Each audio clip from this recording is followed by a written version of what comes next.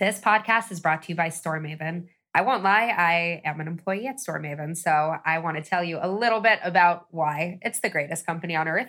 If you're interested in growing your app in any way, organically, paid, both, we have tools to help you do it, whether it's optimizing your creatives, measuring the success and the effect of different efforts that you're taking, or just telling you what people look for in an app. We're here to help you do it.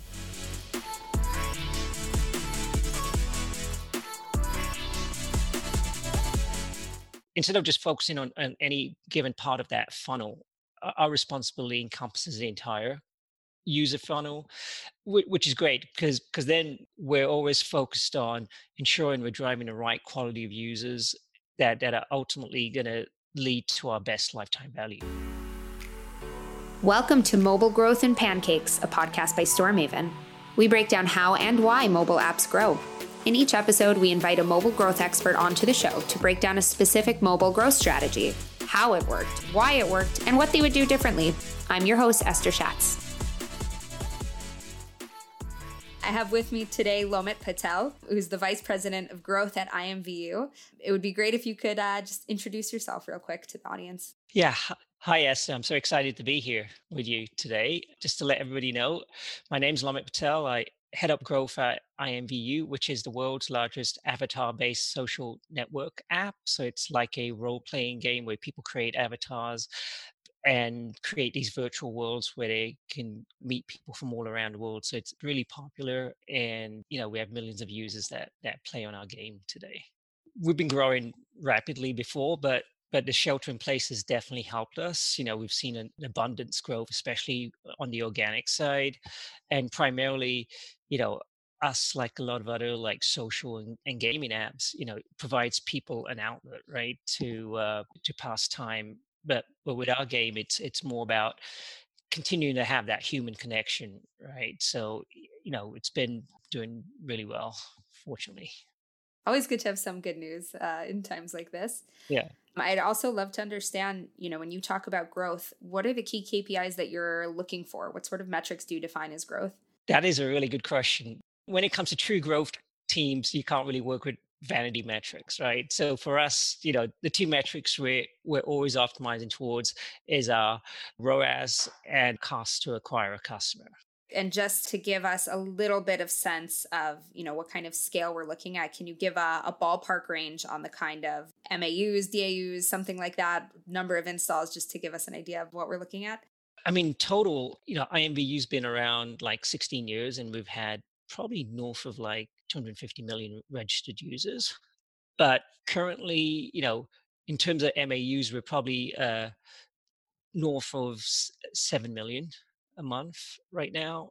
In terms of installs, I would say, we don't really actually, we don't really focus on installs like maybe some folks do. We're always optimizing towards downstream events, and primarily the events being new payers and revenue.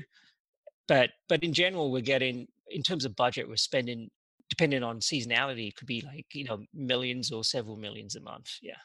Okay, perfect. So I kind of want to jump right in. You are, I'd say, quite a recognized expert when it comes to AI and growth through AI. And I'd love if you could talk us through what that means a little bit, how this strategy actually works for you, how you utilize it day to day. I mean, for us, the exciting thing about working in growth is that, the company's really looking to us to drive growth forward. And the way we define growth is, my team is responsible for the entire customer journey.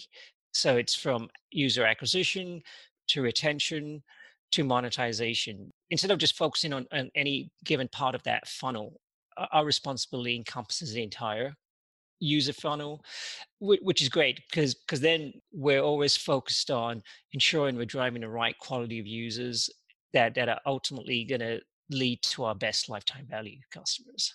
That's such an important point. I think you see it a lot in companies where you silo off different departments. So you have one person who's responsible for bringing in the traffic, and they're measured on, typical UA KPIs. And then you have somebody else who's working on optimizing for in-game. And, every step along the way we have, if you're looking for different KPIs and you're focused on different things, you don't have that communication to say, hey, we're great, you brought in incredible users through this campaign, but none of them are doing anything for us within the app. So yeah, amazing that you guys are looking at it in the more holistic way. I would add what you said is really important because I've kind of seen kind of the benefits and the downsides of just having different teams sort of focusing on different areas. I think ultimately, when it comes to growth, it's really good to have one team that's actually responsible for the entire metrics.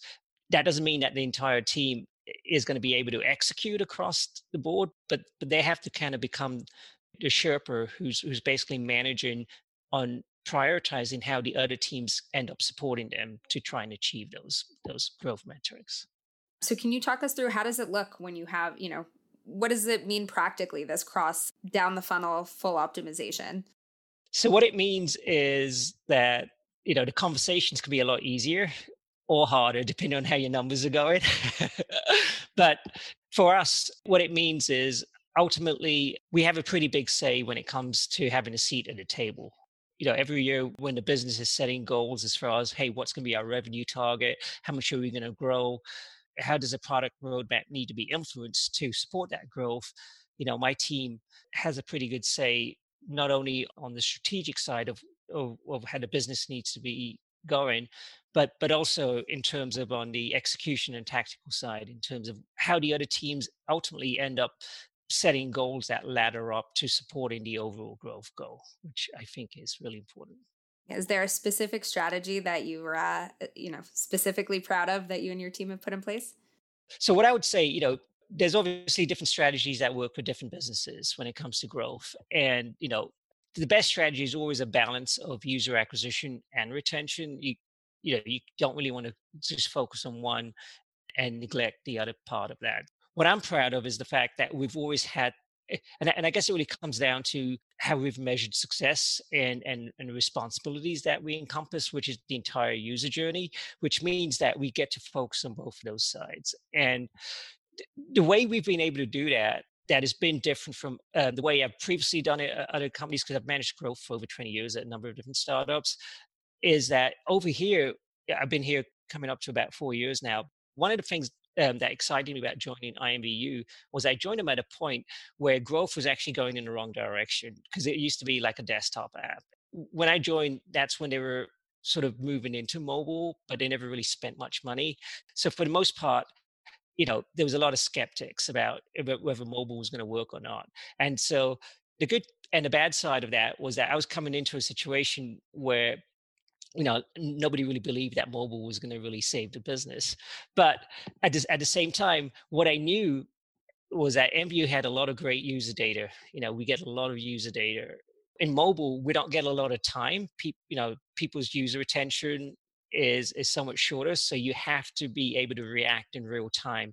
And the way that they was doing user acquisition before was the typical way where, you kind of have a bunch of analysts, data scientists, and, you kind of, use spreadsheets, download data, look at what's going on, and then go back and do these manual changes across different ad exchanges and partners. But long story short, they weren't reacting in real time. So the strategy that I ended up implementing was really helping to implement AI and automation into how that role would fit into growth for us. And so it was all about being really leveraging, the digital tech platforms that were potentially out there and figuring out how we could sort of put a couple of platforms together and make AI work for us. An example being AppsFlyer is our mobile measurement partner. For the most part, MVU had a culture of trying to build everything. And I said, no, we don't want to build our own mobile measurement attribution system for mobile. So we brought AppsFlyer in for that. The other part of that was, we worked with LeanPlum to do a lot of our automation and CRM. And then we ended up creating, our own customer data platform where we were able to integrate all of our data across mobile and desktop into one place. And we have a unique identifier, so it's easier for us to track the cross-platform usage with unique customer IDs and unique email addresses. And so now that we were getting this data, the way we ended up growing mobile was because I had relationships with a lot of these partners like Google and Facebook, and we were able to work really early with Snapchat. before anybody was really advertising. We were like one of the beta partners to help them figure out how advertising worked 4 years ago. People talk about TikTok now. We were working with TikTok over 2 years ago, helping them to figure out how they were going to monetize all these users. So I would say, one of our secret powers has been to partner with companies in the alpha and beta stages where they're trying to figure out different ad models and like Google UAC. Everybody uses it now, but we were using it way back. But the long story short was, I've always been a big proponent of artificial intelligence, and I had the ability to really implement it here at MView.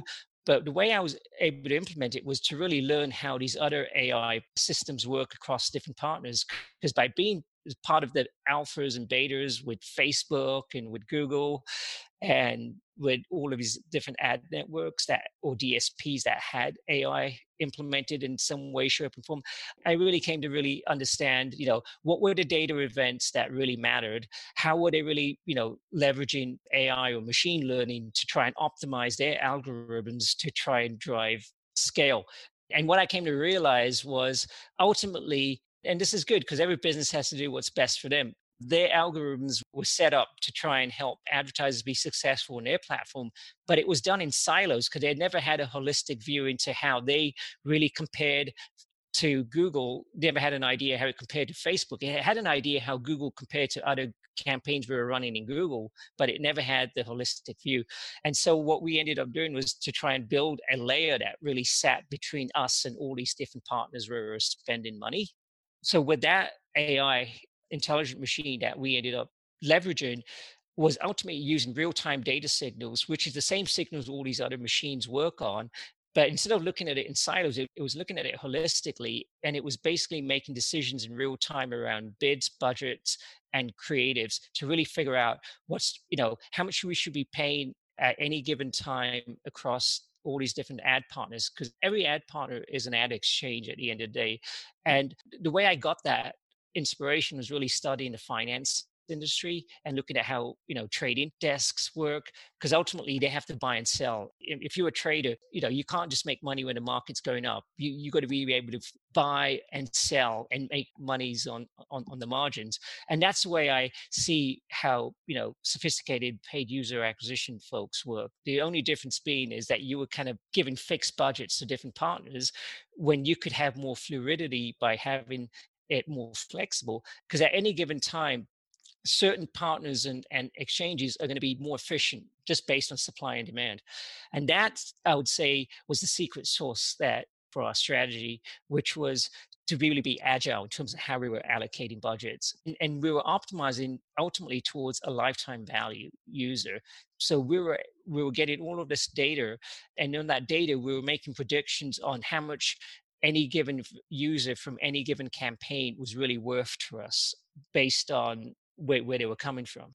That's amazing. I think, first of all, I love the finance analogy because it's so true. You set specific budgets for Facebook and you set specific budgets even on a campaign level, forget even on a platform level. And it's very hard to react. Nobody reacts to that real time. You can't do it on a human level. It's just too difficult. That's awesome. I'm curious, when you switch over to the role of AI, obviously the role of somebody who's in charge of user acquisition and somebody who's traditionally been involved in growth in UA, their position has to inevitably change. What does that look like when you're not actively managing the bids and actively reviewing your campaigns in that way?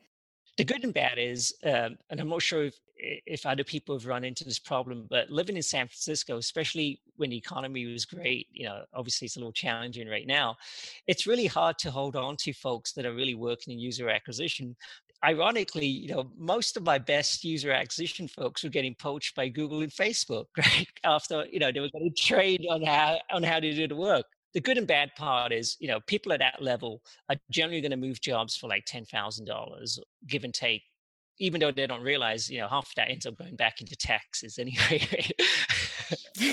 Yep. Yes, the secret of the raise. It only gives you a little bit more. That's right. But yeah, so basically, one of the things when I started, I had a much bigger team. But what I ended up doing was, once I started transitioning to AI, I started bringing in the right types of people that would really be able to embrace this and not fight this, because that's half the battle. Is you got to bring people in that, because because for this technology to work, I had to bring in people that were able to think strategically and were able to not want to be getting in and doing all the manual tasks and processes around analyzing data, download, and wanting to go and change and turn the dials. I wanted people to set the machine up to do a lot of that work. And in order to do that, we had to make sure, for example, one person has to be really smart around data, because ultimately you need someone to kind of look at the algorithms and make sure there's no biases or anything like that happening in that we're not over indexing, or we're so obsessed on optimizing towards an outcome where we end up driving, users that look good in the short term but not good in the long term. So, I try to hire one person that was really strong on the data side. I hired one person who was really strong on the creative side, because we ultimately ended up building a creative team in-house, because creative testing became a big facet of how a machine works. Because part of it isn't just finding the right users at the right price. It's also getting much smarter around personalization in terms of what's the right message that would stand out for us versus our competitors. So a lot of that really comes from increasing the iterations of creative testing. To give you an example, any given month we're probably testing around 5 to 10,000 different variations of creative. But a lot of that really comes from like creating videos in static. With static, generally we create templates where we have feeds that are changing different call to action, headlines, and images in real time based on who our AI is trying to target. And then with videos, it's a little bit harder to sort of change in videos. So we're sort of changing different themes around different videos and passing that data back to our creative team to really use that data to come up with new iterations of creatives that we continue to keep feeding into the machine.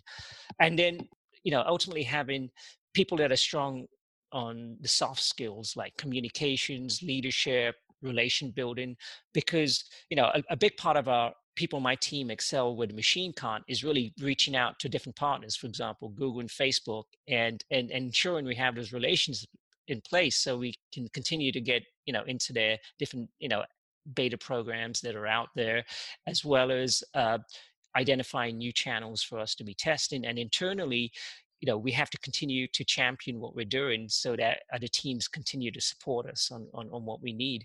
Because a big part of that is, making changes in the product, making sure that, our data doesn't break. Because as you know, every time there's SDK updates that happen with partners, that can generally happen if you don't overlook that. So ensuring that there's really good checks and balances along the whole process, that into all the different systems that go into supporting AI intelligent machine.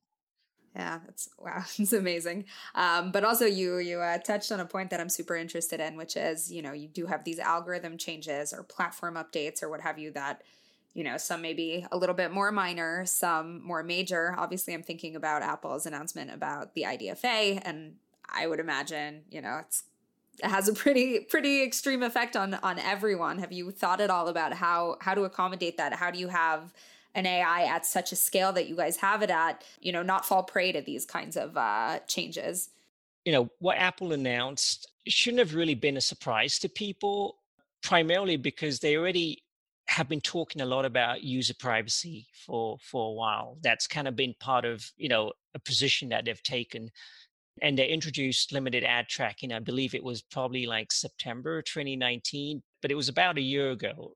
I can tell you what we've did on our end, because one of the things I try to do is always plan 12 to 18 months ahead and then try to anticipate, worst case scenario and sort of plan for that. A good example is I, like most people, never saw this COVID-19 thing coming. I mean, this has been a crazy, this has been a crazy disaster, and unfortunately impacted a lot of people in a lot of negative ways. But what I did plan for was like 2 years ago, that there was a recession that was going to come, because ultimately, the stock market, I mean, I've been around long enough to live through a couple of recessions, and I know what goes up ultimately has to come down and correct itself. And so that's where our AI really helped us, because, back in March when a lot of the shelter in place started to take place, because we have a machine that does a lot of these, is automated in terms of how it allocates and optimizes our campaigns. When the costs started to come down naturally with a lot of advertisers pulling out, a machine just started to scale up a spend because for the most part we have an open budget as long as we're hitting our ROAS and our cost to acquire customer goals. And so that was one example where humanly we might have taken a different approach and sort of step back and maybe lost the opportunity, but we were able to acquire, we were able to spend like 60-70% more efficient, more budget during the last, oh wow, in Q2. And what happened was ultimately we were kind of front loading our second half of the year budget into Q2 because things were so much more efficient for us to acquire users. Competition went down so significantly. Yeah. And the other thing that we did preparing for Apple, we didn't know when they were going to make this announcement, but we wanted to make Android to become, an important business for us as well. And because generally iOS obviously has the best quality users for us. So we always try to prioritize feature updates on iOS versus Android. So there was a bit of a gap between feature parity between those two platforms. But in the last 12 months, we hired more people on the Android side to try and close the gap on feature parity, primarily because Android app at the time was lacking a lot of the retention and the monetization options that our iOS had. And so, we had that in place and that's really helped us to continue to spend more on Android. And so, as a result of what's happening right now, one thing that's going to happen that we know, because our machine is so highly dependent on ROAS data, and a lot of that, the benefit right now is, with iOS, it's all based on deterministic data because with an IDFA, you can really identify who is coming from where and how much they're spending. So what we've started to do now is work on more probabilistic models based on AppsFlyer data, as well as work on web to app data because we have cross-platform usage. And the third thing we're starting to work on is try to build some more media mix models so that we can leverage some more kind of indirect data signals to try and figure out how to attribute for iOS. Because iOS is going to get challenged because if we don't get that real-time data, it's going to sort of challenge us. So one way to mitigate that is our machine's naturally going to spend more on Android because that's I don't anticipate Google making any changes this year anyway. Not for a year at least. Yeah. But what I will say, the big difference between Google and Apple is that Google's business is highly dependent on advertising, right? That's their core. Well, Apple's business isn't dependent on advertising, so they can't take, a different approach to how they want to be positioned in the industry. Apple's business is based on service. I mean, services is becoming a big part of their revenue. If they completely cut the legs of advertisers to grow their apps, that's going to indirectly impact their share price down the road. I'm a proud Apple shareholder, and I know ultimately, companies need to find a balance of, what's the right thing to do, but what's right for the business. I feel if people haven't done this, but more people are going to start focusing on Android, or at least try to figure out how to monetize users better on Android. And then beyond that, try to figure out with other data signals, and it's going to be more probabilistic than deterministic to really figure out how that can come into play. One other option I know a lot of people are talking about is the SDK ad network. Between you and me, at least from what I understand on that, I don't think that would really work well for us from an AI perspective, primarily because we rely on real-time data signals, and that's not real-time. And then the second part of that is I think it's kind of limited to maybe like 100 campaigns, and we're running like tens of thousands of campaigns. So do we need to cherry pick like, which of the 100 campaigns that we want to? So I feel ultimately it's going to be, it's like any puzzle, which is what I enjoy about our industry, because there's never a dull moment. There's always some curveballs that are being thrown at us, right, to keep us on our toes. So, right now it's a matter of taking a couple of different pieces and trying to figure out before that announcement happens. And even when that announcement comes into play near the end of September, I think it's generally still going to take, a couple of months before more people are going to sort of, upgrade to that. So, it will give us enough time to really figure out, the right way and the right model to attribute for it. But it's not going to be completely accurate, but that's where AI is really helpful, because it kind of helps you ultimately refine your algorithms to work on data where it's not going to be like 100% accurate, but you need to figure out what risk are you willing to live with, like 60, 70% accuracy to make those decisions. Yeah. Yeah. I mean, I feel like, in our industry, there's always going to be some level of inaccuracy. Even ROAS as a metric, it's such a hard metric to figure out how to calculate, because you can't look at a user's entire lifespan and, take that and call it. You have to make some level of sacrifice. And, it sounds like you're ready for Apple to bring it on, and you've got your steps planned out. So that's great. I have one last question about, kind of your AI and the strategy at IMV, which is, let's say you could flash back 4 years, start doing it all over again. You're faced with that same challenge. Growth is going in the opposite direction. You're trying to move to mobile. Is there anything you do differently? I would say, I mean, for the most part, what we've done has worked out well for us. What I would do differently is, instead of creating that huge gap between iOS and Android, because our apps ended up becoming, the feature difference was pretty significant at any given point, because we were just focused on like one app at the expense of the other, and ideally don't want to be in a situation where that happens, because I mean, we're fortunate that we started to prioritize Android early enough, but imagine folks that haven't right now, and that's going to cause a sea shift in terms of how they allocate and hire resources to try and get their Android app up. So I think, the key thing is, and we've done this pretty well, I would say, for the most part, is always try to have a diverse approach to whatever you're doing. Don't be reliant on any given channel, any given partner, or any given like employee, because ultimately those things can shift or change at any given time, and if you're so highly dependent on that one wearable, then it can kind of put you into a tailspin. So try to be broadly diverse as much as possible. Don't be highly dependent on just working on Google or Facebook. Try to diversify your user acquisition channels. Don't try to just focus on UA. Try to focus on retention, because ultimately it's not about how many you bring in, it's about how many you keep. And then the third part, and I know more people are doing this, is identify the right, key metrics that really drive long-term success. Registrations sound nice, millions of installs could be cool, but ultimately, what does that mean for revenue, and what does it mean for paying customers? Nah, 100%. Very well said. Okay, I'm going to finish you off now with our quick fire round. Quick questions that we ask everyone. The first one. Yeah, you ready? I'm ready, as long as I don't get shot down if I get it wrong. It's not a pop quiz, but we'll see what happens. Okay. If you could give just one tip to an aspiring growth marketer, what would it be? I would say know your numbers. Your favorite mobile growth resource? I would say obviously, I love reading about different ad tech solutions that are out there. But the other thing is just continue to read as much as possible in the industry, because things are changing so much. I would encourage people to listen to this podcast, but listen to, different podcasts that are out there, because it's really funny. You could listen to the same people talking about the same thing with 20 different opinions, but ultimately, the broader knowledge you get on any given topic by reading around it and studying around it, the more you're able to develop your own point of view on it. Who is the person in mobile growth that you would most want to take out for lunch, and why? I would say I love to take everyone out. I love going to conferences. Right now, the thing I miss the most is just being stuck at home for the most part. So if anybody wants to go to lunch with me, I would love to do it.